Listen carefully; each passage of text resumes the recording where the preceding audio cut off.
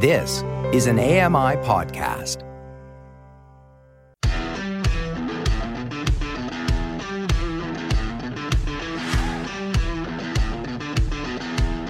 Hey guys, welcome along to a brand new week of Double Tap. It is Monday, it's the 20th of March 2023. Coming up today, more of your feedback and a demo of the Hable 1. You're listening to Double Tap, your daily accessible technology show. Now, here's your hosts, Stephen Scott and Sean Priest. Hey Sean Priest, Happy New Week. Happy New Week to you, sir. I'm in pain. Oh, what now? What have you broken now? I have broken... Every time I turn around, you've broken something else. I'm not that clumsy, except I just headbutted the mic during the intro there. So, yeah, it's a blind thing. I always do that. You see, it's because you've got one of those microphones that sticks out in front of your face. You don't want one of those. Where should it be? You want it to be pointing downwards. That's why I've got one of those microphones that points down the way. And you talk into the mic. Like they have in the movies. In the movies. I see. Sorry, sir. Okay, very good. Can I also say I'm in pain because I've got toothache, right? Oh, and I've just bought myself an electric toothbrush. And I've got to say, amazing. It's the future. I love electric toothbrushes now. I was going to name it, but I won't because it's not particularly accessible anyway. Here, just press a button. But the point is, it came with its own charger. And the how you plug it in is a 2-prong plug. Now, I get, over the pond, that's absolutely fine. But that's a shaver plug over here, a bathroom socket. Who's got one of them anymore? Nobody, right? So it's not that common overseas either. I was in Canada with mine. I couldn't use it. Remember when we were in Regina? I couldn't use my shaver because it had that plug on it, and that doesn't work because that's not... I thought that was the same as the plug in Canada. So did I. But yes. It's not. Ah, right. Different. Oh, it's different. Well, there you go. Trust me, I know because I tried to jam it into a socket and nearly blew the hotel up. Well, it just seems so 70s, a shaver plug, right? So I went straight onto Amazon and replaced that toothbrush charger with a USB version. Ooh, I mean, they're just so versatile, right? Everything should be charged or powered by USB. I want my kettle, my toaster, everything to be charged by USB-C. It's the future, I'm telling you. That's my rant for the day. How much power can you run through USB-C? Because you could pretty much run a laptop through it. You can run a laptop. I think the latest version is it 100 watts? I think. So you could power, that's true, 100 watts. You can power pretty much anything. I mean, the laptops and everything you charge using USB-C, that's a lot of power going into those. Yeah, that's interesting. Well, I will say this to you. Thank you. I knew it was interesting. Okay, Thanks. I have a question about this electric toothbrush. Yes. Does it have smart capabilities? No, it's a cheap one. I will name it, actually. It's a cheap one. Oral-B Pro 3 3500. Catchy, I know. Yeah. And it was one of those where it was on deal of the day. So, QVC, was it? No. It was, of course, Amazon. Amazon. Very good. On recommendation of my dentist who said, oh, look at your teeth. Please get a toothbrush, an electric one. So I did. And, actually... really good. And you can use it. You don't, there's a couple of lights on it, but who cares about lights? It's fine. Press a button, stick it in your mouth. Done. It's funny, right? Because I had to call up Ira the other day because I was charging up my Ring doorbell battery and I couldn't work out if it was charging or doing anything, to be honest. I had no idea. Yeah. And I couldn't remember if I'd charged it already. So I plugged it in and I called the Ira agent and she says to me, okay, so what it says on the instructions is that there are 2 lights and one will go green, one will go red when it's charging, and then there'll be a solid light when it's finished, just one light. And I'm sort of sitting there looking at it going, there's 2 lights in this thing? Because this looks like one light to me. And there's different colours? Okay, all right, I'll believe you.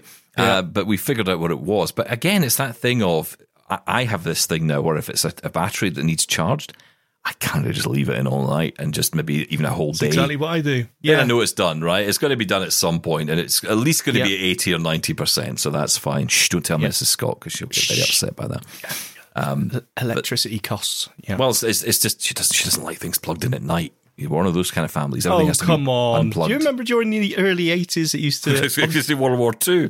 That's what it feels like. And he was like, unplug everything, no lights. When TV stations used to go off at midnight, it used to play the national anthem, and then it used to say, don't forget to unplug your set. But it was terrifying when it did that. It was like something like a poltergeist. Make sure you unplug it.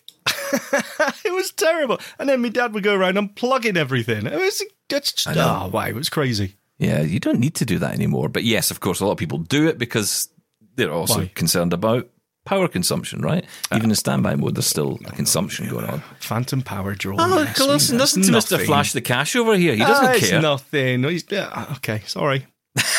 You realise you've just become one of those people all of a sudden. I don't care less. Money, who cares? Just throw more at it. Yeah.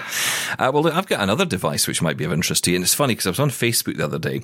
I do occasionally go onto other social networks. And I'm scrolling through and it's like message, ad, message, ad. And I'm like, all right. So, and most of the ads are just garbage, right? Just utter rubbish. But one came along. And when I say rubbish, what I mean by that is I have no interest in it whatsoever. And I don't tell or give Facebook enough for the algorithm to kind of understand me well enough. I seem to be getting a lot of ads about buses at the moment. I don't quite know why. Oh, but you love buses. Someone was offering on Facebook that you could buy an Edinburgh bus for £41,500. With one slight caveat to it that it was in Melbourne in Australia. Oh, so delivery costs would be rather high, I would imagine. That's handy. That is the weirdest advert I've ever heard of. I don't know why I'm getting this. I don't know what that is about. But anyway, one ad that did pop up was Tooth Station. Again, a bit weird because I wouldn't have looked for this. But this is something which goes on the wall. It comes with a little sticky pad. You put it on the wall and then you put this device on it. And what happens is you take your tube of toothpaste, you put it in the top of it, so the bottom part where the toothpaste comes out goes inside the unit. And then you take your toothbrush, could be your electric toothbrush over there, and you push it in to a little slot, just a tiny little slot, big enough just to take the toothbrush, which is handy because that's what it's for. You push it in and it will automatically dispense the correct amount of toothpaste onto your brush. This is genius. Unbelievable. And I'm guessing it's doing that in some sort of mechanical way, Stephen Scott. There's no batteries involved, no motion sensors or anything like that. No, it's not smart. No. Well, I'm not interested then. Terrible, boring. You know how I get the toothpaste? On the brush, I was going to say, but that's not what I do. I just squeeze it into my mouth. There, I've said it. You know why? Because you're blind. That is exactly that is the blind method. How of dare you, putting sir? Toothpaste onto your brush. That is the way to. Yes. Wait, I mean, to be fair, it's so easy, right? You just, okay. That's the way to do it. Well done. You are proper blind. Thank you. Well done. Thank you. Congratulations. Wait, I take issue with this. Are you saying it's impossible if you're blind to put toothpaste on your toothbrush? It's not impossible, but I've lost so much toothpaste. You pinch it in between your fingers and you line it up that way. You do that. Well, I do all that as well. Yeah, I know. But sometimes it doesn't work, or sometimes it's because you're trying to, usually because I'm trying to be really mean and get the last little dregs out of the toothpaste tube. So you're just squeezing from the top and you're rolling it up and you're doing all that stuff just to try and get the last bit. Can't do all that and also guide like some kind of, you can. Like the guy with the ping pong bats, that bring in the airplanes. Hang on, this wouldn't Technical work term, of course. With a pump style toothpaste tube. No, well, obviously not. You'd have to buy. Well, that's terrible then. Boo! I could see this being quite good in hotels. Actually, I could see them putting that into hotels because they'll do anything now to stop you. Actually, I mean, they pretty much nail everything to the wall. I've seen your suitcase when we're leaving a hotel. I totally understand why. Got the kettle in there. Everything. I've got the towels. Pillows. Yep. The bed. Anything I can get in there, I will definitely have. But yeah, I mean, it's something like $20 or $30 or something. It's not a huge amount, but I think that could be quite useful for people who are, maybe struggling and want to do that. And I would like a review. I'm not convinced here's that the review, works. Right? I'll take my toothbrush and it'll go, and that'll be it. Will it? No, I don't think it will go. As I said, I think it's mechanical. It'll go, and that'll be it. It'll just go, okay. Or it'll go, one of the two. It'll Talking definitely of which, that kind of. Hang on. I don't think they've got one of those. No, you mentioned another product that you saw. Oh, what was that again?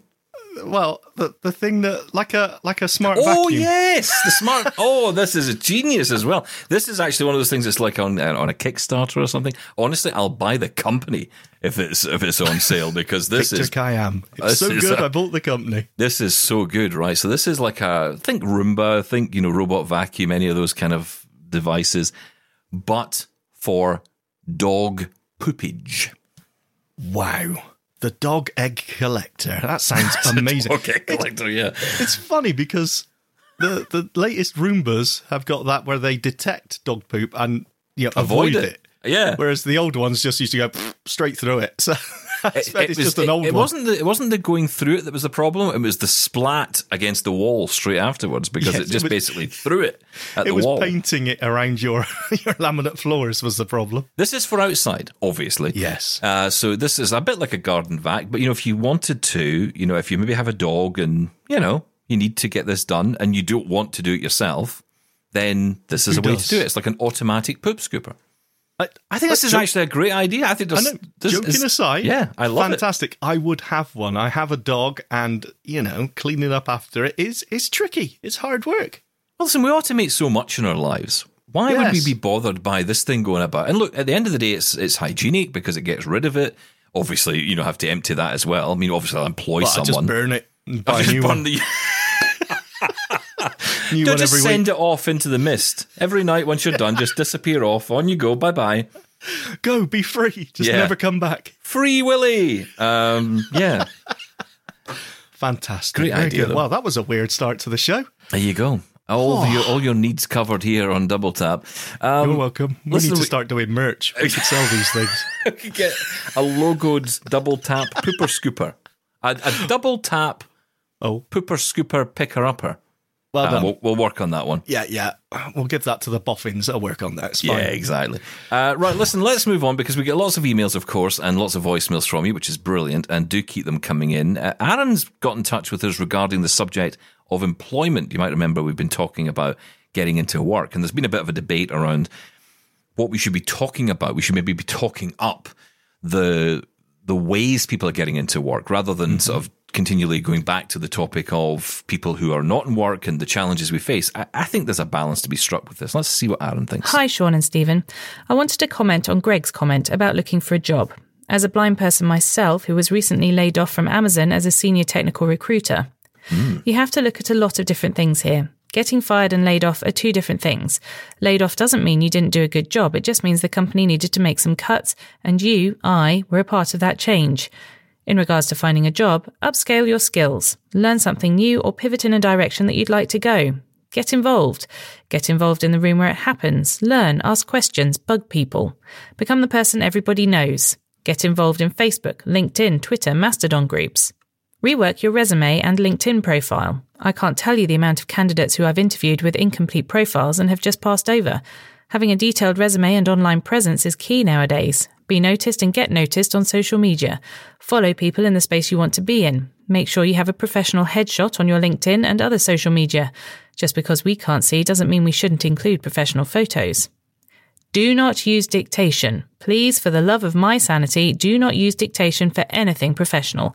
Yes, we all make mistakes. However, dictating and just ignoring the fact that you don't know how to edit on your phone and passing it off as it is will get you nowhere. We as blind people cannot expect employers to take us seriously if we do not take the time to spell check our stuff.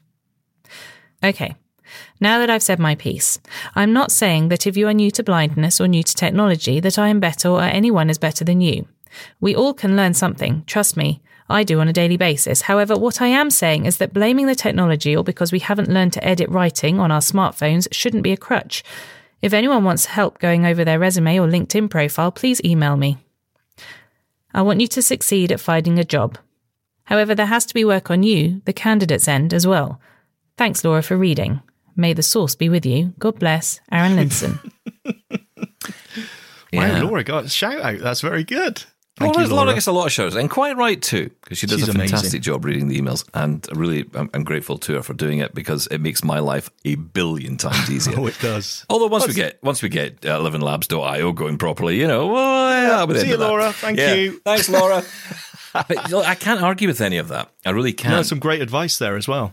Yeah, I think the thing for me, though, is I think we do separate, and I think it's important to separate the personal and the professional in the discussion, because what we've done in the last couple of weeks is talked about the challenges of this. A lot of what has come out of this discussion has been out of two topics. One, my rant about the person on Twitter who said, if you use dictation or you don't check your spelling, it's unprofessional. And, which I agreed with. Which you agree with, which I agree with on a professional level, but not on a personal level.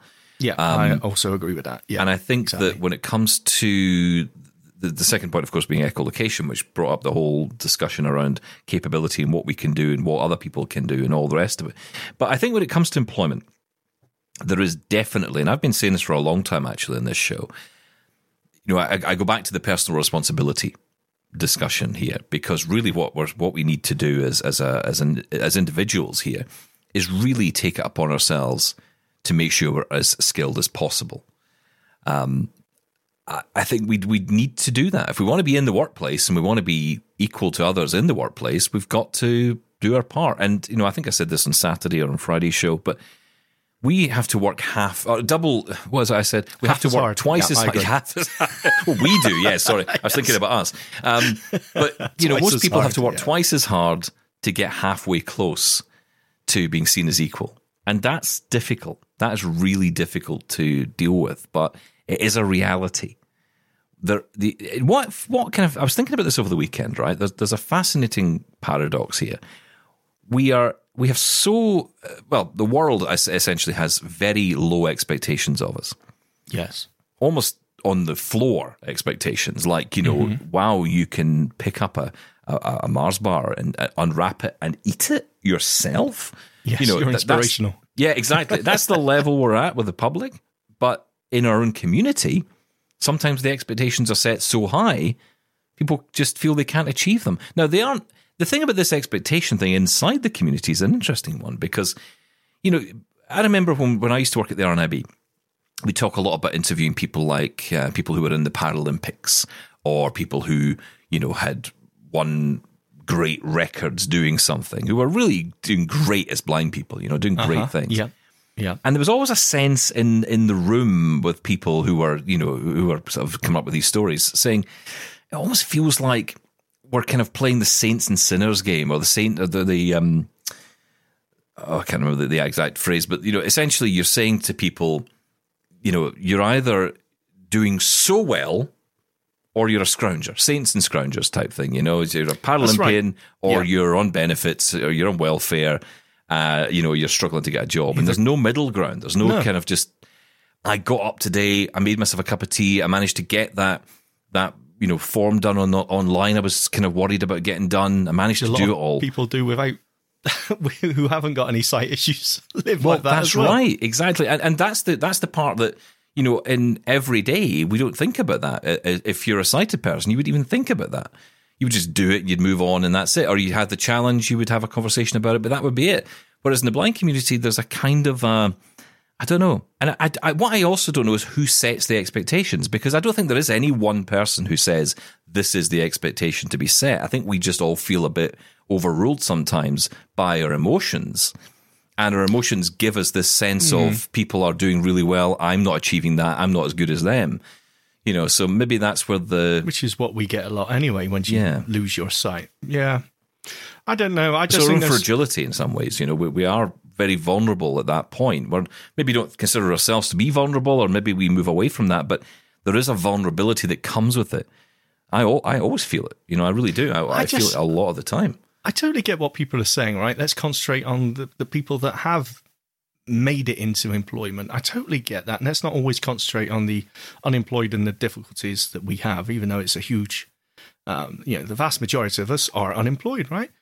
But I just don't think it's quite black and white that, try harder, learn skills, and it'll happen. I honestly think that sometimes it doesn't happen. I think that perception that as you said, those low benchmarks that people set for us, right? That, he's blind, then obviously, they automatically make those assumptions in their mind of what you're capable of. And yes, we can learn skills and we can try and show them. I think the biggest and best bit of advice from that email there was, get involved with where you want to be, volunteering, internship, whatever it may be. You get them to see you as a person rather than a blind person. Yes. But I just think that it's not possible for everyone. Not even if they work as hard as they can. I think there is some, I'm going to say it, and I'll probably get some heat for this, I think there is some degree of luck when it comes to disabled people getting employment. You got to meet that right person, or you got to get in with that large enough company where there are I'm going to say it again, quotas to fill. And hopefully you can get in on that. But it's so difficult to get in, even though you've got the skills, because this disability is always a huge sign in front of you that people just automatically wave you off. Yeah, no, you're right. I don't want to be dismissive. I don't want to be depressing. And I get what people are saying. And some people have done absolutely amazing, and good luck to them. I just think, you know what, sometimes it doesn't matter how hard you work, if you don't get yourself into that correct situation then, or in front of the right person, it just isn't going to happen. But two things can be true at the same time. You're right. It can be down to luck, it can be down to all those things, but if you are not capable in the workplace, you're really not going to get anywhere, even if you get the job. You won't be in it for long. True. So it is two parts to that. Yeah. And I think that's the thing. Now, for me, it was a lot of luck for me. It really was. There was no expectation that I'd ever get into this gig. I met some great people along the way. I used their influence to help me get along, because it did. You know, I became friends with people who would help me get along and essentially give me a hand up the ladder. And I would take it. And what I would make sure I did with that was utilize that experience, do as much as I could to be in there. I remember my first ever radio gig. I turned up, I turned up at this radio station, I had 2 weeks work experience. And the job was, for me, in my head, was to convince them to give me a job by the end of those 2 weeks. Yeah. So I turned up with my suit on, all ready to go, like a complete idiot, because nobody in a radio station wears a suit, except the big bosses. And, I was told within the first 10 seconds, come back tomorrow with jeans and t-shirt on and be ready to do some work. And I did. And, I did everything from, cleaning the toilets in that week. I moved furniture for the management. I was setting up a new office for someone. I was fixing computers. I'm lying on the floor, sorting out computers and all kinds of stuff. That's what you do, because you want to get in. You want to find a way in. You want to see, you want them to see you as useful. And I'll be honest, the visual impairment thing for me at that time, I didn't even think about it. I mean, they brought it up a couple of times, but I was so focused on the job and what I wanted to do. I wanted to be on the air. So I really didn't care about the visual. The visual impairment could go screw itself as far as I was concerned, because I really had no interest in it.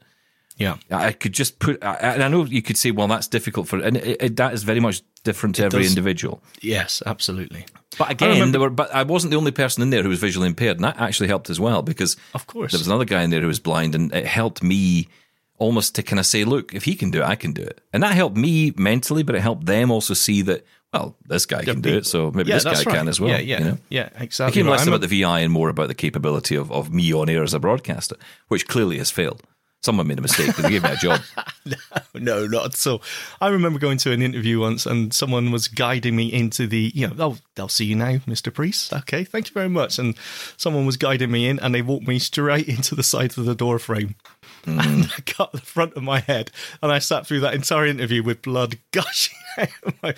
And you think, I'll just get my coat and go now, because they're thinking, wow, this guy's a liability straight away. Wasn't even my fault. Someone walked me into it. It's his fault, yeah. Yeah, exactly. But, it's that sort of thing. And that put me off for a long, long time. And it's those sort of things. And, again, down to personal responsibility. It's up to you to say, you know what, that was then. Let's move on to the next thing. And but it's not easy. The funniest moment for me in a radio station was when I was walking through the station with some salespeople. The salespeople had brought in a client, and one of the tech guys was walking in front of me, and it was quite a narrow corridor. So he's walking in front of me, and there's another couple of guys walking behind me, and I walk out of the kind of studio block, and there's a little ramp that takes you down to, I guess it's because the studios that tend to be built a bit higher up, because they've got sound-absorbing floors and all that stuff, so it's always a little bit higher up than the rest of the building. Yeah. So we walked down the ramp, but I didn't realise that there was a little lip off to the right of the ramp. Right, yes. So there's a little lip there. I didn't notice it.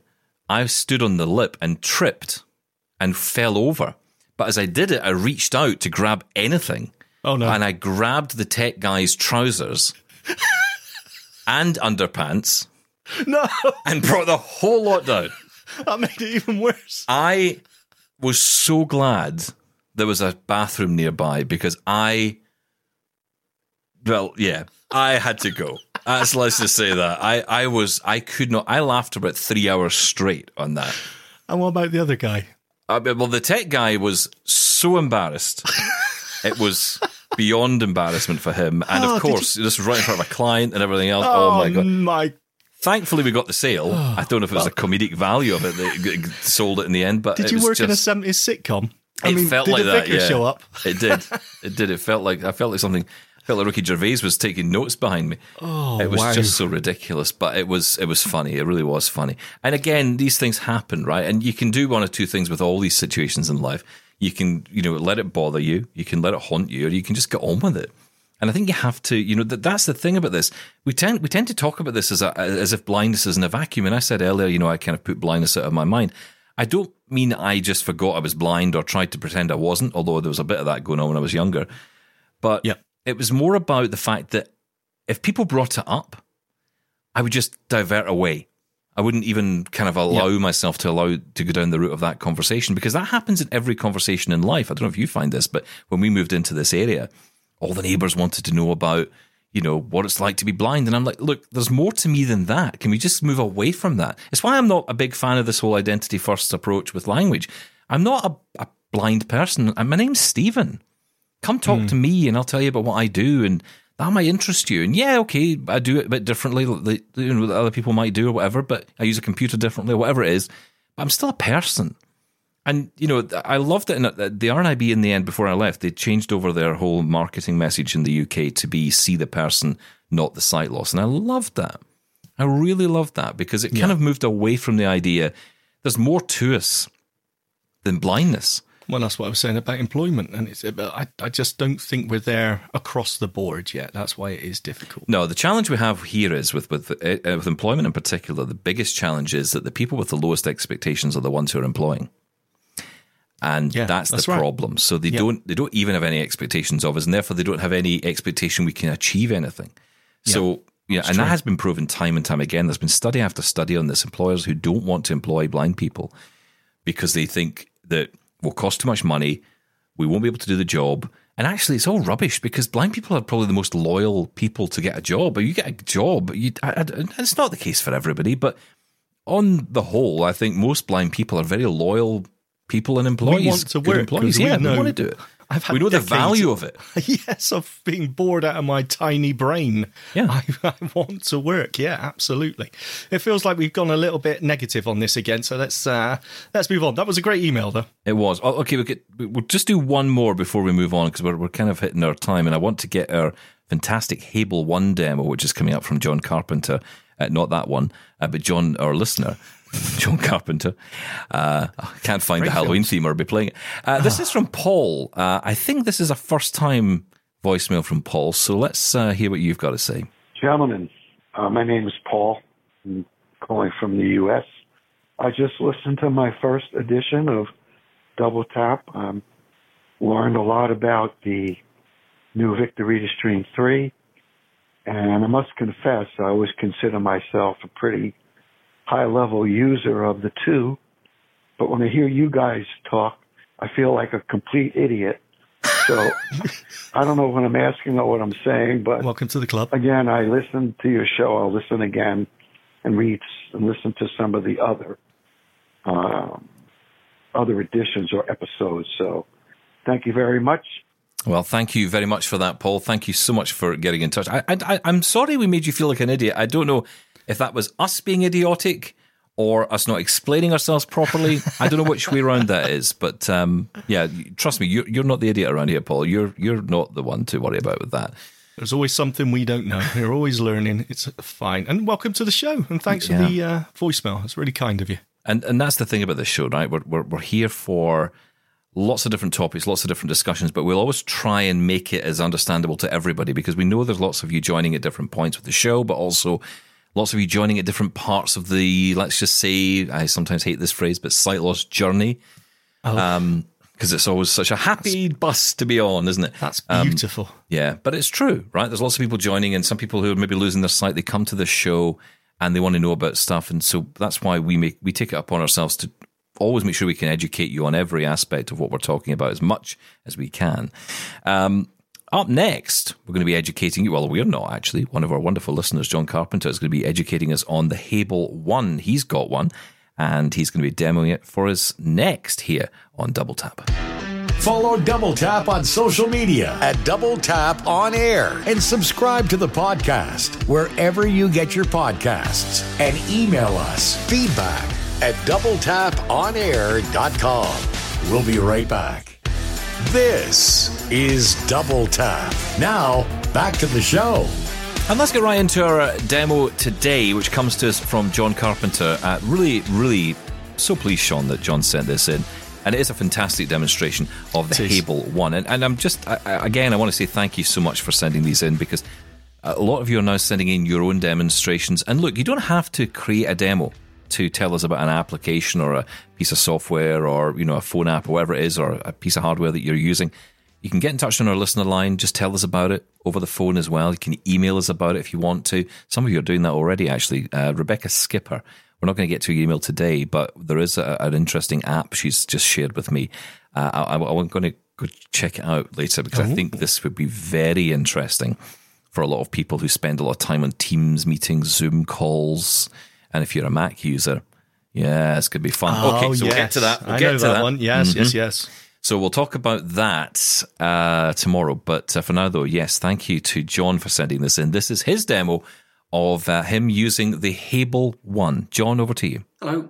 This is a review of the Hable 1, which is a Bluetooth keyboard for inputting Braille. You use it with your phone, so it works with Android and it works with the iPhone, which is what I use. You can use it as a normal keyboard for the Mac and PC, but it's not really what it's for, and I don't really know why you would do that. But it allows you to type in Braille, and it also allows you to pretty much control the whole phone, including some things that are voiceover specific, so it works very well with that. So it comes in a lovely box with a sort of magnetic thingy, and it's all very fancy. Inside you have USB-C charger, you have a wrist strap, and you have some Braille instructions. Now my Braille is very bad. It's basically just a bit of reading, and I can't really read very well. I couldn't read the instructions that came in the box. My reading technique is a bit like doing a brass rubbing. It's not pretty. It doesn't work very well. And it hasn't been serving me very well. So I've been a little bit despondent about it, but it was good to get a chance to try this, which I've now had for a couple of weeks. So you get the device out. I've got an iPhone 13 big, and it's a lot smaller than that. It's probably about the size of my numeric keypad, maybe an iPhone small. It's a little bit chunky.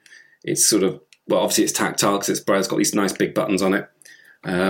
Maybe a little bit of a retro design, but that's probably a good thing. It's got 6 main buttons, which are laid out like a Braille cell. So it's a 2x3 grid, basically, which is where you put your fingers. So they're obviously buttons 1 to 6. You hold the buttons away from you. So it's got the flat bit pointing towards you, the buttons away from you, and the power button, which is at the top, facing the ceiling. So to the left of the 6 buttons, you've got another button, which is a bigger button called button 7. And then on the right, you've got a same sort of thing, button 8, next to the right side of the 6 buttons. So you can do pretty much anything you want with it to control the phone. Setting it up is really, really easy. As long as it's got some power, all you do is you turn it on, you go to your iPhone, you go to settings, go to Bluetooth, it appears there as Hable 1, you select it, and that's it. You don't need the app.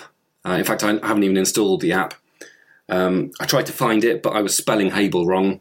You've got to remember, it's Hable like table, not like the Tower of Babel. Hable, and then you find it. But by that stage, I didn't really need it. It's only for firmware updates right now, but I'm guessing I'll add things to it later. So if you turn it on. Passcode field. Enter passcode. Okay, so it vibrated 3 times. I don't know if you can hear that. That indicates the battery level you've got. All the feedback that the Hable gives you is with vibration. You don't get anything else because it hasn't got a speaker in it. But yeah, if it vibrates 3 times, your battery's pretty much full. Twice, it's half full, I guess. And once, you probably need to charge it. So first thing I was going to demonstrate is using the lock screen on my iPhone. So my phone's locked. Passcode field. Enter passcode. Passcode 1.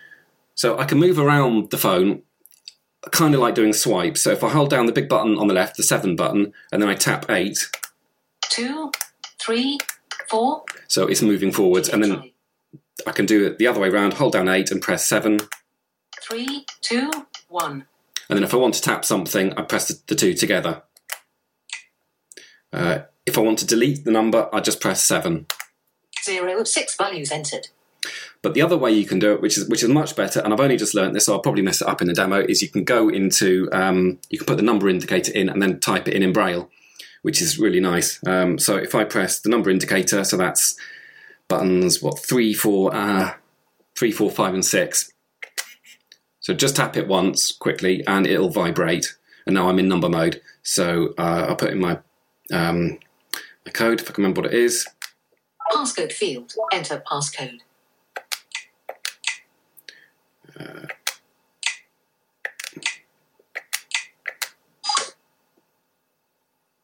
Okay, I think that's on it. Home. There we go. So now I'm in the home screen. I can move between the apps as I did just now. So hold down 7 and tap 8. Calendar, photos, camera, clock, 1448. If I want to change pages, I can press buttons. Well, it's basically O, so it's buttons 1, 3, and 5, and I can hold it down for a little bit. 1449. One thing to bear in mind is that you need, I think it's QuickNav to be enabled for that to work, because it didn't work for me to start with, and I had to turn QuickNav on, and I can't remember what the button press is for that, but it's in the manual, and I think it's just a normal iPhone thing.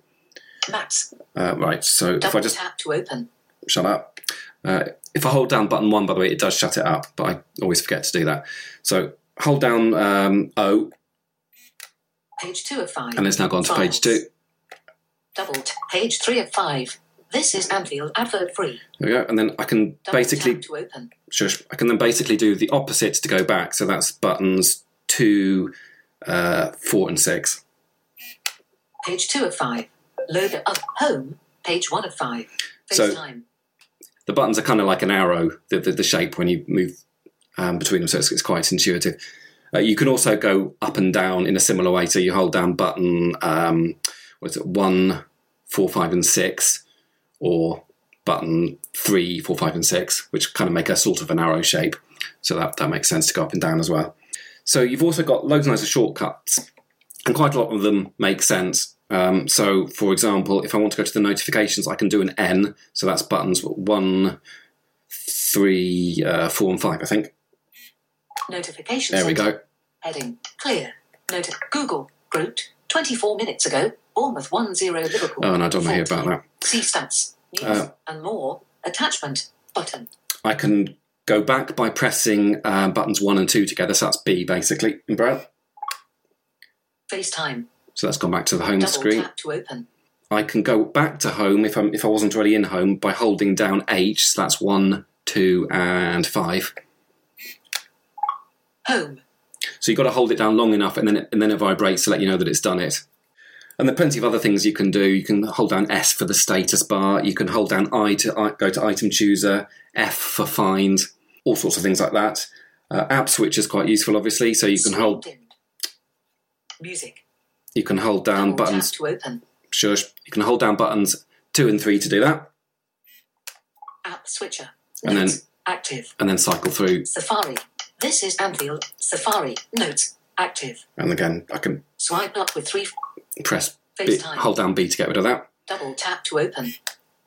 Other things that are quite useful are going to the top and bottom of the screen, so I use that all the time. So if you want to go to the top, you hold down buttons 1, 2, and 3, FaceTime.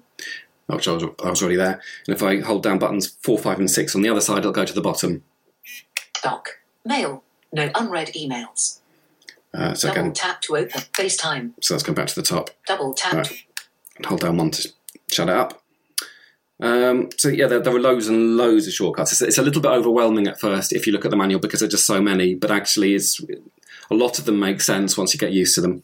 So what I'll do is I'll just go to Safari quickly. app switcher. Notes. Safari. Active. Okay. Swipe up with So yeah, I'm still using the big button 7 and 8 to go between the apps. If you use the split tap, then pressing them together can be a bit weird because you need to remember to take your both fingers off first and then tap them together. You can't just hold one down and do the other one, which is kind of obvious, but it's just a bit instinctive. It takes a little while. This is Anfield. So- Safari. Okay, Active. so press them both together. Safari. Safari. Favorites. Okay, so here I am. If I press Toolbar. Tabs. So Button. 4, 5, and 6 took me Double down to the tap and toolbar. hold for more tab options. Show bookmarks. Share. Dip forward. Back. Dip microphone. Address. Raspberry Pi. App Right. Center. Button. And some, Apple this. So- Button. as kind of per normal with Apple things, sometimes the focus is a bit weird. Like I go forward and then go backwards, and it doesn't quite take me to where I just came from. So let me just do that again. Toolbar. Share forward. Back. Microphone. But address. Search or enter website. Right, so Text that's, field. now I'm in the address bar at Double last. tap to edit. Actions available. So tap the address bar. Address. Text field. Is editing. Search or enter website name. Character mode. Right, should I be? So possibly because I was just entering in my my passcode before, I might still be in number mode. So I'm going to just tap buttons 5 and 6 to go back to, I think that's grade 1 indicator, but to go back to putting letters in. I should say you are supposed to be able to do grade 2 with this, but I don't know. That seems like witchcraft to me. I have no idea how to do any of that. Screened in. So let's just type something in. D. Discuss O U B L E space. So typing normally, and then press the right one for space, and the right big button, so that's button 8 for space, and the left big button 7 to go backspace. Space. So that's just me deleting the space and putting back in again. Space. No. T A P. And then I hold down. Sorry, I don't hold down. You tap button 1 and 8 to do an enter. Screenshot. Google. So that's now done a search. Banner. Landmark. Okay, so Sign up or shall I? download. So you can use the rotor with this thing, which is really cool. So if you hold down button 7 and then press buttons 5 and 6, so you tap them while holding down 7. Characters. Words. Lines. Text selection. So that's skipping through the rotor. Swipe right to expand selection. Swipe left to shrink it. And similarly, quite a lot of the things on Hable, if you do the reverse action, it will go the other way. So if I hold down buttons 5, 6 and tap 7, it'll do the rotor the other way. Lines. Words. Characters. Actions. More content. Edit. Buttons. Form control. Links. Headings. All right, there's headings. 0 headings. Apparently there are no headings. How are there no headings? 1 unit. Google account. Main menu. Google. Okay. Button. Link end. Search. Okay, so now if I want to actually skip by headings, I'm going to hold down buttons 7 and tap button 6. Search modes. Heading. Search results. Web results. Double tap. Heading level 3. Zombieland. Double. Related questions. Heading level. So I'm not quite sure why Zombieland is immediately under double tap if I search for double tap, but I guess Google knows something I don't. So that's holding down button 7 and tapping button 6 to go through them. And similarly, I can do it the other way around. I can hold down button 6 and tap button 7 to go the other way up. Zombieland. Double tap. Web results. Heading level 2. So it's pretty intuitive. Again, it's just a matter of getting used to all the keyboard shortcuts you have to remember. But there aren't that many really, just to make quite good progress. I found after using this for about maybe an hour or 2, I was feeling fairly confident with the basics, and half of that time I was just holding the device the wrong way around anyway, and upside down and whatever, so that confused me for a little bit. But once I was holding it the right way, it was pretty easy. So just one more thing. App switcher. Safari. Notes. Active. So go back to notes. I'll just type in something very briefly. Well, I say very briefly with my typing, it'll probably take hours. Cap H. Comma. R. Comma. Cap H. Cap H. A. I. L. Space. Hale. T. O. Space. 2. T. H. E. Space. The. P. O. T. Space. Pot. P. L. A. N. T. Okay, so that's just me typing some rubbish in. Space. So it's got various other things in it, so you can select text and move around. So if I hold down button 4 and tap 7... Space. Full stop. T. N. A. L. So I'm moving Lima. the cursor left, and if I hold down button 7 and tap 4, it'll go the other way. A. N. T. Full stop. There are various commands to select text. I can't quite remember what they all are, but the one that selects all, which is quite useful, is this: if you hold down the bottom 4 buttons, so that's buttons 2, 3, 5, and 6. So hold that down for a little bit until it vibrates. Hail to the pot plant. Selected. Right, so that's selected. And then copy and paste is really intuitive. You do C for copy and V for paste, as you'd expect. So C is the top 2, so button 1 and 4. Hail to the pot plant. Copied. So that's copied that. So I'll just press button 7 to delete it. Selection deleted. Hail to the pot plant. Okay, so that's deleted it. And then if I want to put it back in, I just do V, hold that down. Comma. Plant full stop. Note. Text field. Is editing. Hail to the pot plant. Insertion point at end. So yeah, it's a really, really nice little device. It's very, very light. It's very portable.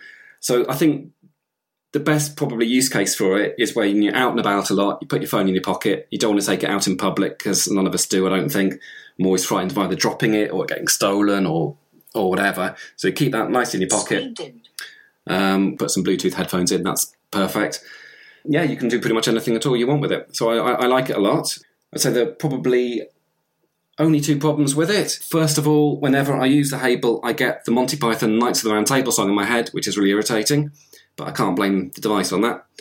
And then the other one is the fact that it's like £289 or something, which is quite a lot of money just for a keyboard. But it's a really nice thing. I think if you're out and about a lot, it would be really good. As I try never to leave the house, it's less useful for me. But what I like about it is I'm using Braille to do it, and it felt really easy. And suddenly I realised, although I've been reading about, trying to learn how to read Braille for ages, I wasn't picking it up, but actually all of the shapes had stuck in my head, and I kind of knew what they were and could immediately start typing them in, even though I've got fairly fat fingers and keep making a mistake. The other thing I like about it is my typing on a QWERTY keyboard is really erratic, because although I sort of know how to touch type, I don't do it very well, and my hands fly all over the place when I type. It's basically about 40 years of bad habits that I'm struggling to break now. I can't see the keys. But with this, you don't really move your keys much because they just stay in place, and you're never likely to accidentally find your hands in the wrong place. So I quite like that about it. So yeah, it's really good. Definitely worth a try. That's it. Thank you. Bye.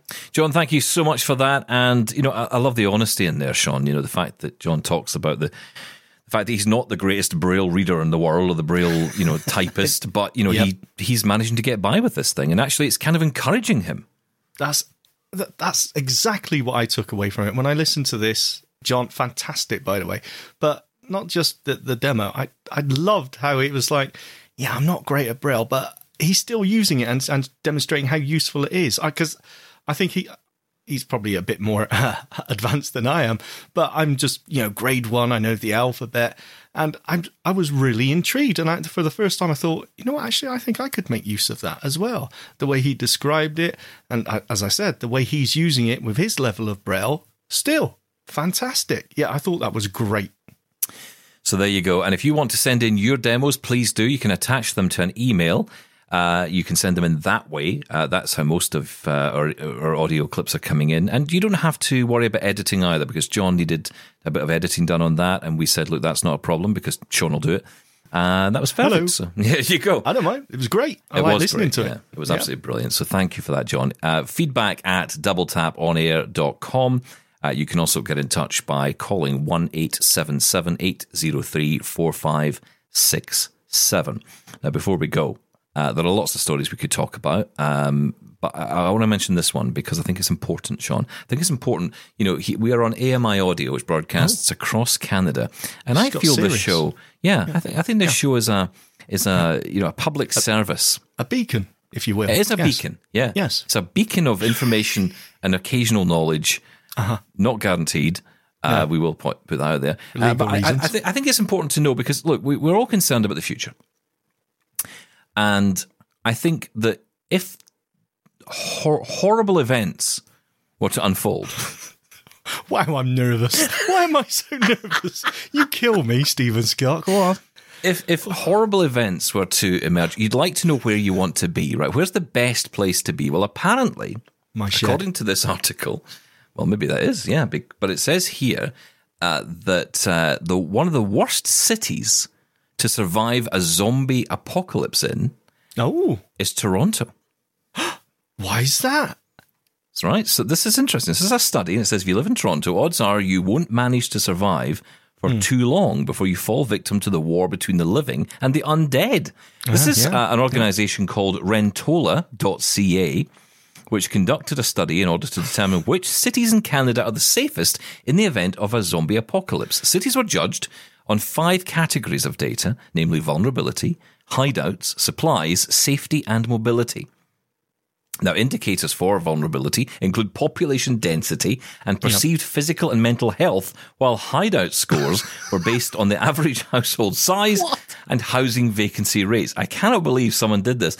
The safety category was judged on a city's crime rate, total firearms, total weapons violations, while mobility was based on walking, jogging, and roads.